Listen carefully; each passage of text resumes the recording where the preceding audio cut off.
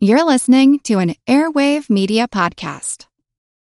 The French Revolution set Europe ablaze. It was an age of enlightenment and progress, but also of tyranny and oppression. It was an age of glory and an age of tragedy. One man stood above it all. This was the Age of Napoleon. I'm Everett Rummage, host of the Age of Napoleon podcast. Join me as I examine the life and times of one of the most fascinating and enigmatic characters in modern history. Look for the Age of Napoleon wherever you find your podcasts.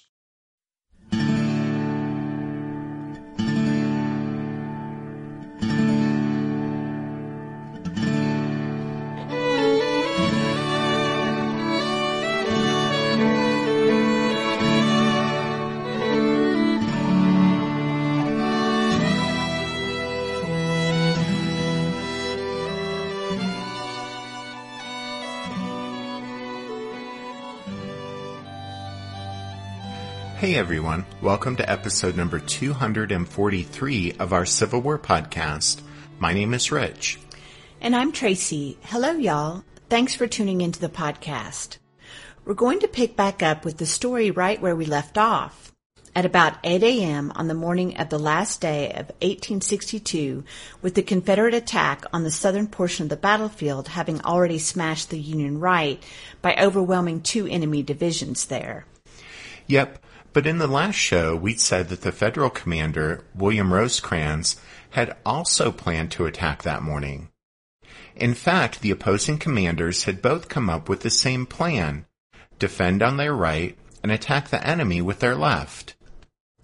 We already know that the Confederate assault got off to a smashing start on the morning of December 31st. But what happened to Rosecrans' plan to attack the rebels? Well, Old Rosie had started New Year's Eve day at the headquarters of left-wing commander Thomas Crittenden near McFadden's Ford on Stones River. Rosecrans and his staff heard the firing to the south on the Federal right, but apparently thought little of it, since when McCook's wing of the army had been grinding forward into position the day before, there had been some sharp combat on that part of the battlefield, and now Rosecrans seems to have assumed that the sounds of battle coming from that direction were simply a renewal of that fighting. And so Rosecrans continued with his plan to attack the rebel right that morning, and Crittenden's advance began on schedule at 7 a.m. Van Cleve's division splashed across McFadden's Ford and deployed on the east side of the river, while Wood's division awaited its turn to cross. At about 7:30, though, while Rosecrans was watching that movement, a staff officer from McCook rode up with a vague report that, quote, the right wing was heavily pressed and needed reinforcements, end quote. Not appreciating that a catastrophe was taking place on his right, Rosecrans replied, quote, tell him to dispose his troops to best advantage and to hold his ground obstinately, end quote, and sent the man back to McCook. However, 30 minutes later, another of McCook's aides arrived with a more detailed report that gave a clearer picture of the disaster that had overtaken the Army of the Cumberland's right wing. This information was accompanied by what Rosecrans called, quote, the rapid movement of the noise of battle toward the north, end quote. And the Federal commander was momentarily stunned by the enormity of the calamity taking place. Quickly recovering his composure, however, Rosecrans promised help for McCook and immediately had Crittenden recall Van Cleve's men from across the river. Instead of attacking on the Federal left, the force around McFadden's Ford would now be used to shore up the Army's crumbling right. One brigade stayed behind to watch the ford, while the rest of Van Cleve's division marched to the sound of the guns. Wood also detached some of his troops to help. These movements took time, however, and were further slowed by mud and confusion along the Nashville Pike.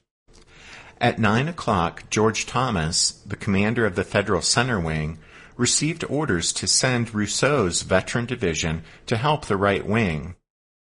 Having thus discarded the original battle plan and started reinforcements toward McCook, Rosecrans and his staff galloped toward the scene of the fighting to try and save the army.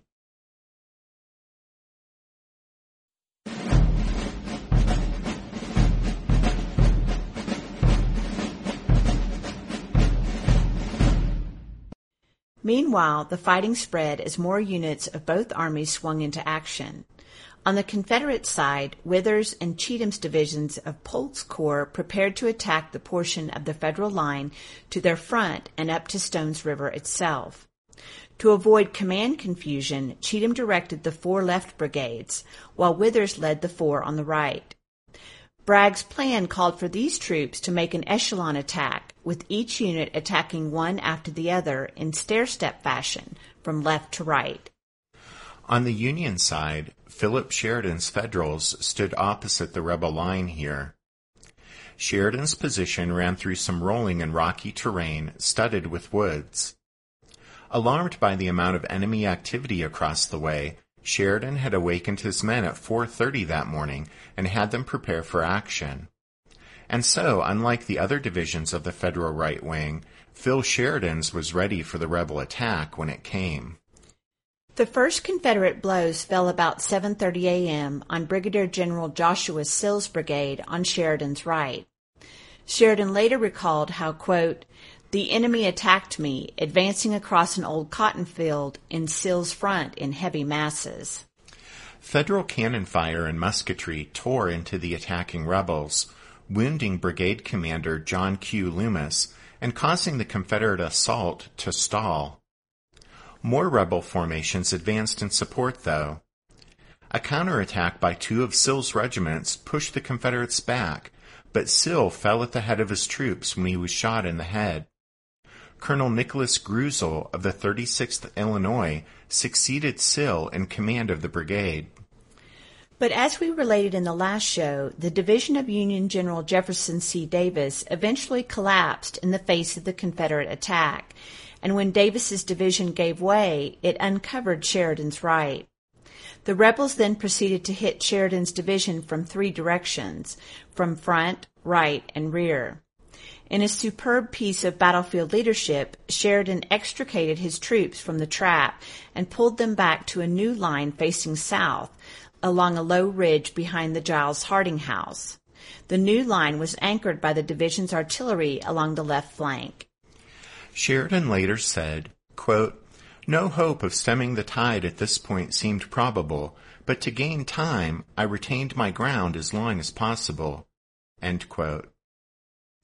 Sheridan's stand was aided by elements of Davis's division that rallied alongside his men, and by the fact that Patrick Cleburne's Confederates had by this time ran low on ammunition and paused to refill their cartridge boxes.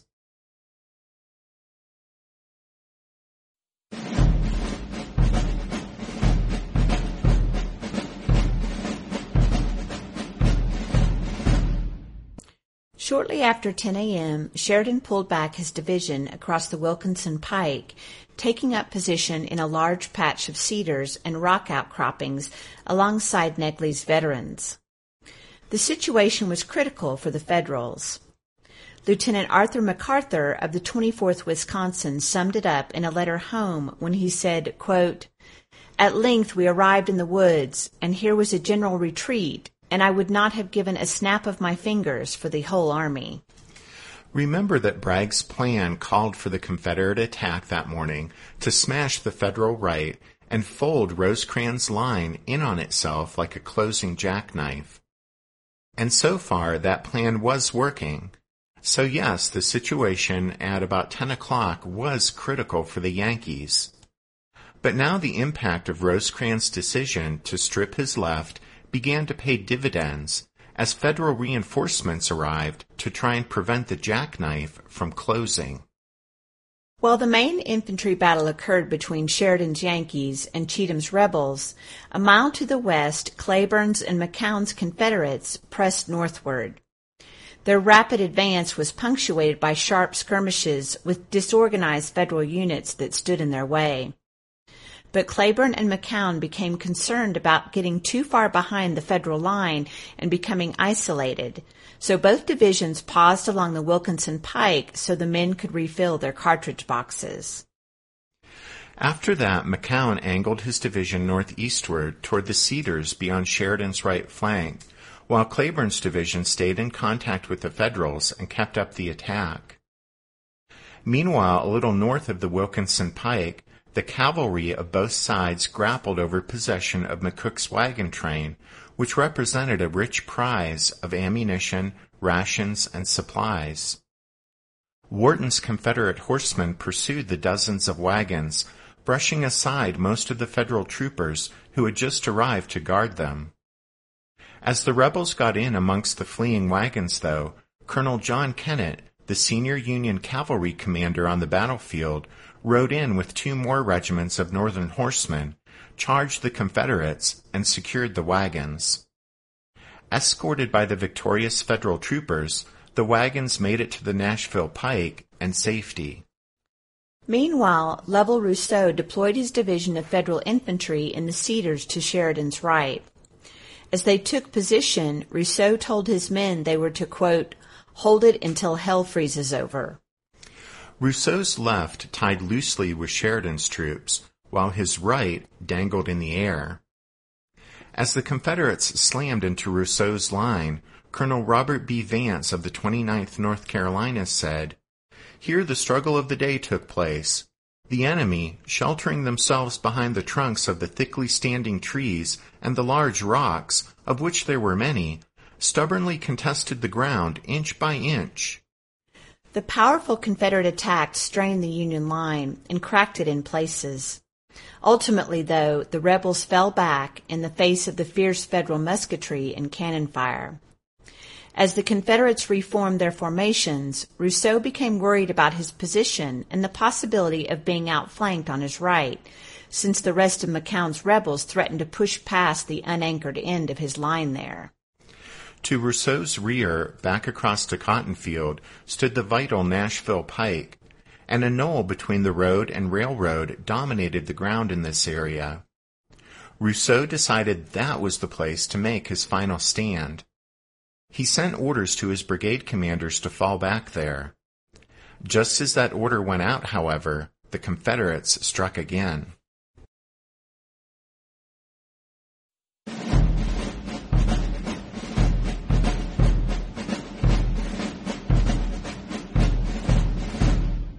Want to learn how you can make smarter decisions with your money? Well, I've got the podcast for you.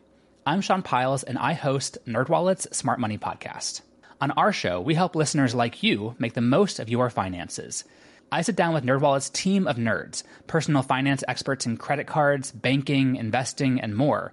We answer your real-world money questions and break down the latest personal finance news.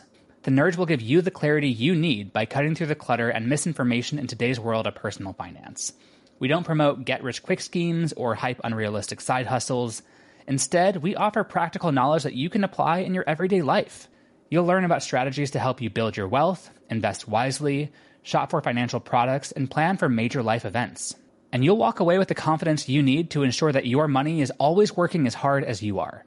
So turn to the nerds to answer your real-world money questions and get insights that can help you make the smartest financial decisions for your life. Listen to NerdWallet's Smart Money Podcast wherever you get your podcasts. Hey there, I'm Dylan Lewis, one of the hosts of Motley Fool Money. Each weekday on Motley Fool Money, we talk through the business news you need to know and the stories moving stocks on Wall Street. On weekends, we dive into the industries shaping tomorrow and host the experts, authors, and executives that understand them. Tune in for insights, a long-term perspective on investing, and of course, stock ideas. Plenty of them. To quote a listener, it pays to listen. Check us out and subscribe wherever you listen to podcasts. While Rousseau's men fought in the Cedars to keep the jackknife from snapping shut, the divisions of Sheridan and Negley struggled to hold open the jackknife's hinge. Because of the shape of the Union line, the Confederate attacks converged on the wooded, rocky outcroppings along the Wilkinson Pike, defended by Sheridan's infantry and 2 of Negley's brigades. Sheridan's artillery held the line's apex. The Federals sheltered in the woods and rocks, while the Confederates approached across several hundred yards of open cotton field. As the action began, Rosecrans sent word that Negley and Sheridan were to hold at all costs, even if it meant the total destruction of their divisions. Sheridan later said, quote, "Every energy was therefore bent to simple holding of our ground." For an hour, the Confederates hammered this sector with concentrated artillery fire and repeated infantry charges. Colonel George Roberts died leading the defense of his All-Illinois Brigade. He was the second of Sheridan's brigade commanders killed that day. The savage seesaw fighting here earned the area the nickname the Slaughter Pen. The Union troops held on, repelling all rebel attacks on the Slaughter Pen. Eventually, the Confederates withdrew back across the Wilkinson Pike and traded fire with the Federals in the woods, and the fighting here settled into a bloody stalemate. To Sheridan's right, Rousseau's Federals fought in the Cedars against growing Confederate pressure. Most of Rousseau's units had received the order to fall back and complied, but John Beatty's brigade had not and remained in position. His men fought on, continuing to hold off the rebel onslaught and unaware of their growing predicament. The colonel learned that his brigade had been left behind when he discovered the other Union troops had fallen back. Beatty later recalled how he concluded, quote, that the contingency has arisen to which General Rousseau referred, that is to say, that hell had frozen over, and about faced my brigade and marched to the rear. End quote. The hard-charging rebels pursued, turning the withdrawal from the cedar thickets into a rout. Beatty remembered how, quote, the field between the cedars and the Nashville Pike is by this time covered with flying troops, and the enemy's fire is most deadly. The tide of retreat carried Beatty and his men back to the Pike. There, Rousseau rallied the division and prepared a new defensive position.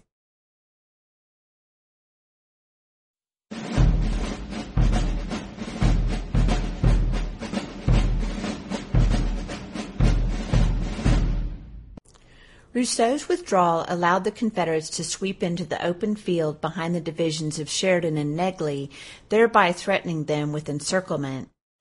To add to their problems, both divisions were running low on ammunition, Sheridan's men dangerously so. Negley ordered his division to, quote, cut its way through, end quote, while Sheridan instructed his troops to fix bayonets and fall back. Due to mud, crew fatigue, and so many artillery horses being shot down, most of the Union guns here had to be left behind. The rough terrain, combined with relentless Confederate pressure, led to disorder in the Federal divisions as they withdrew.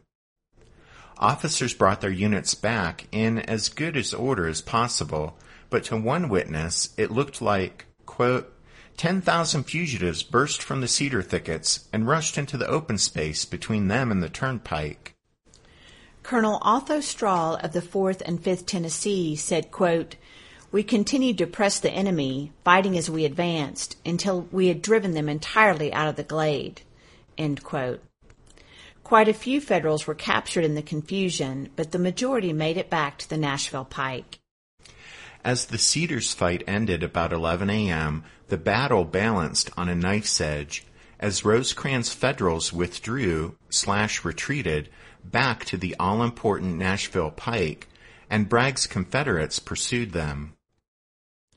As still advancing rebel units emerged from the cedar thickets, most Confederates saw the road itself, the objective they were fighting to reach, for the first time.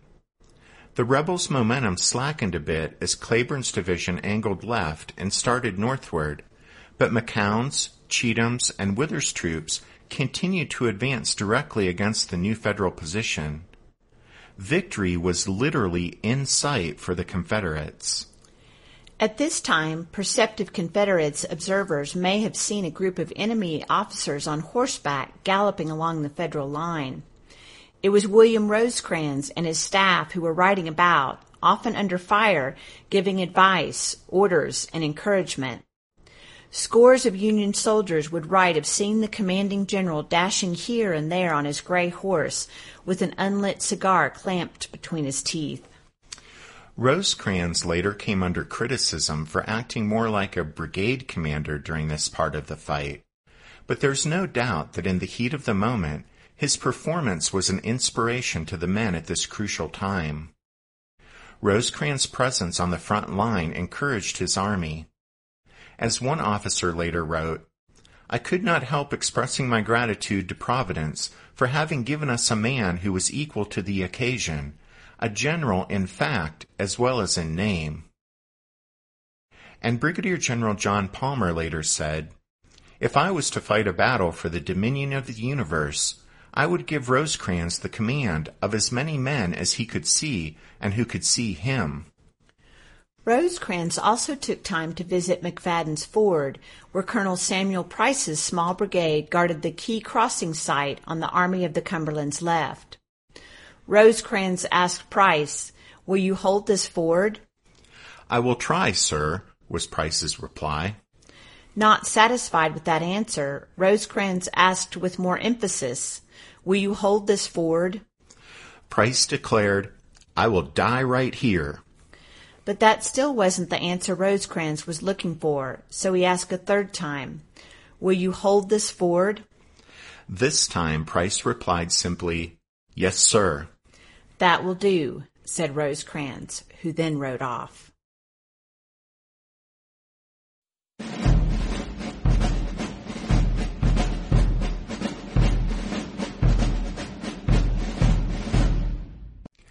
General Rosecrans now met Sheridan's men falling back and ordered them to replenish their ammunition and support Palmer's and Wood's troops astride the Nashville Pike.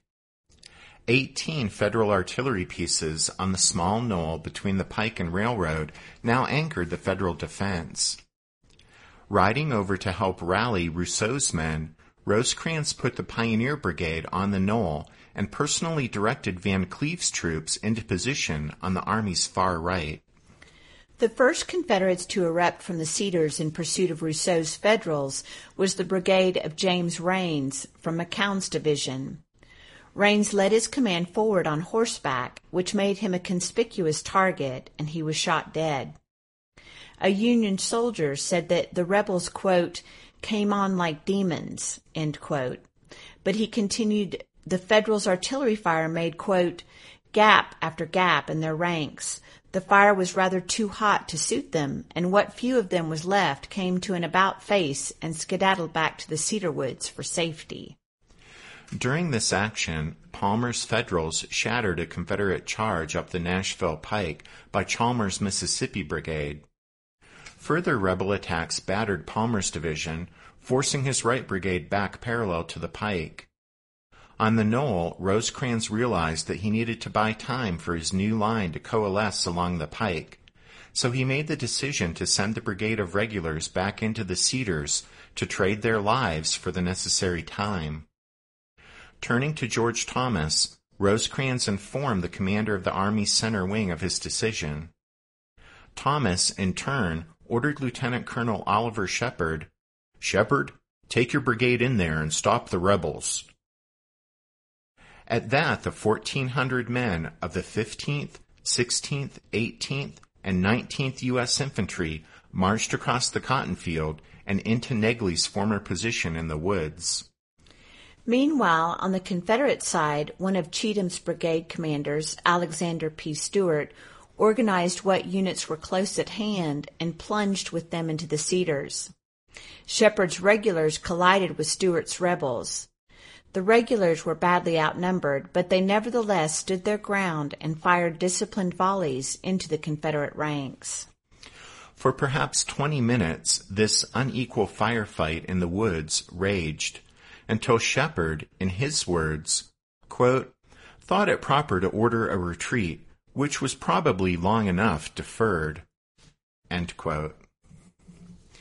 2 regiments personally led by General Rousseau helped cover the retreat of the regulars across the bullet-swept cotton field and back to the Nashville Pike.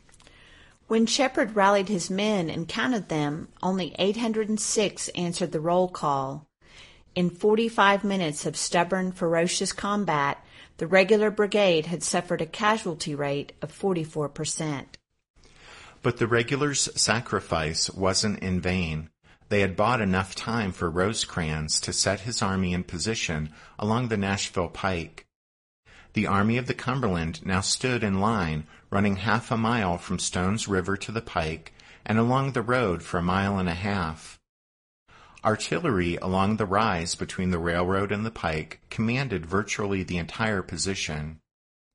Union infantrymen were atop the knoll and along the railroad embankment, or took position in the sunken roadbed and used it as a natural trench. Behind the pike and railroad flowed Stones River, and that meant the jackknife was almost closed, and there could be no more retreat for the Federals. And so as the last day of 1862 slipped from morning into afternoon, Braxton Bragg's Confederates, knowing they were close, so very close to victory, now sought to smash this final enemy position and win the battle.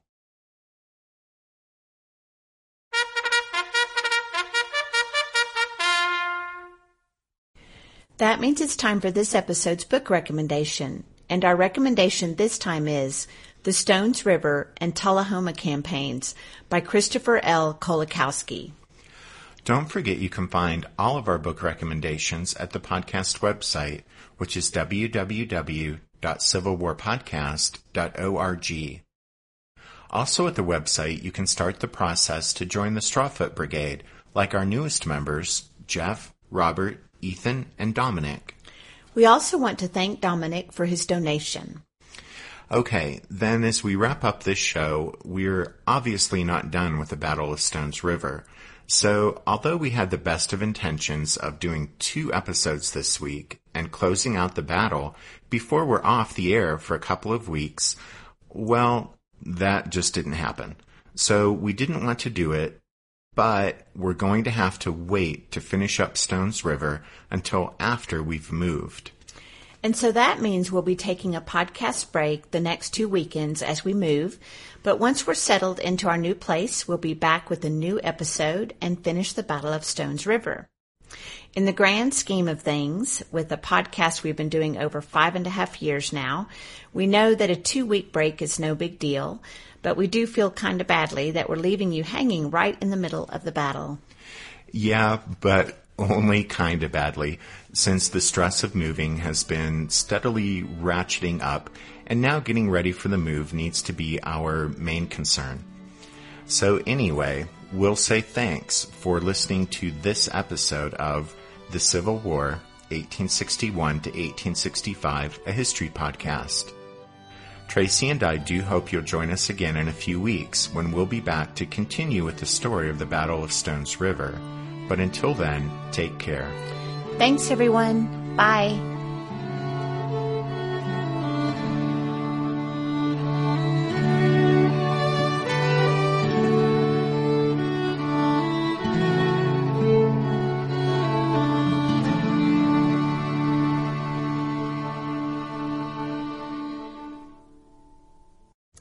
That means it's time for this episode.